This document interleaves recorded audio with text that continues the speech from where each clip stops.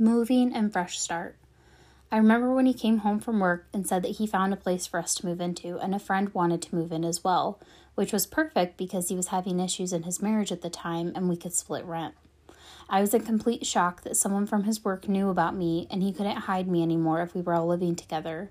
We had gone through the process of getting the deposit on ready, going and seeing the place and getting everything set up. We started to move out of our apartment and things seemed to get better. I tried packing and leaving with little man a couple weeks prior, and things had finally seemed to hit him, and it did seem like things had started to change. His anger wasn't as explosive, and his cheating seemed to be non-existent, for the time being, that is. We got everything done and moved into the new place with his friend, and we were officially out of the apartment.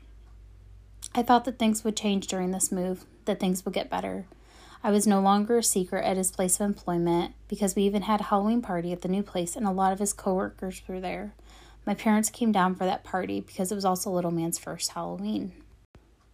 One night, though, I remember I was cooking dinner and I had followed him into the bedroom when he got home from work. I know that we weren't friends at the time, and I believed I followed him in there just to ask him how his day was. Next thing I know, I did something that set him off, and I remember him grabbing me by my throat and just holding me down on the bed. He had hit me in the side of my face while he was strangling me. I remember that was when we heard his friend come inside the house as well, and he let me go and finish doing whatever he had been doing.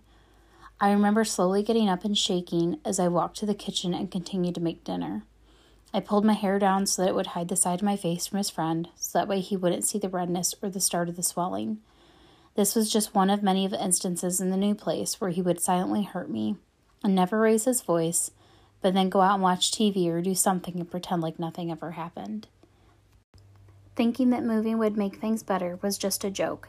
It was a false hope of a new and happy life when things would get better. He continued to be able to have his way with me as I silently cried and faked it just in hopes that he wouldn't find someone else. I soon found out I was pregnant again when little man was only a couple months old. I was absolutely petrified. All that I wanted was to run away and hide from this man, and now I was pregnant again. More than likely, you're sitting there thinking, don't they ever use condoms or birth control? But I was on birth control, and my abuser didn't like the feel of condoms, so of course he got his way. At this point, I was absolutely terrified of what else could happen to me, and I knew that there was no way that I could raise 2 children alone. Even with my abuser under the same roof, it was too much because I was basically a single mother already. My abuser was of no help unless little man was in an absolutely perfect mood, and even then his help only lasted so long.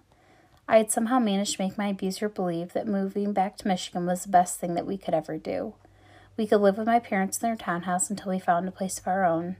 I told him that we would have so much help if we were back home and the things would be perfect. I told him anything that I could think of that would make him let us move back. Eventually I made it happen and he agreed. Shortly after, we were headed back to Michigan, and I felt the biggest weight come off my shoulders because I knew that I needed to be home with my family. Hold on for just a couple seconds for that normal commercial so I can keep this free for me. To someone who cares. It worked. We are moving back to Michigan. I got him to believe everything that I said.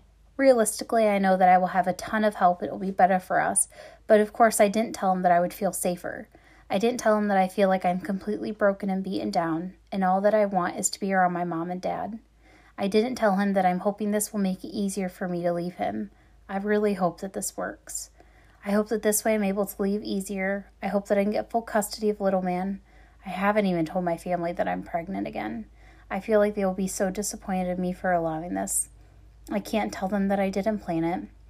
I can't tell them that this isn't in the plan.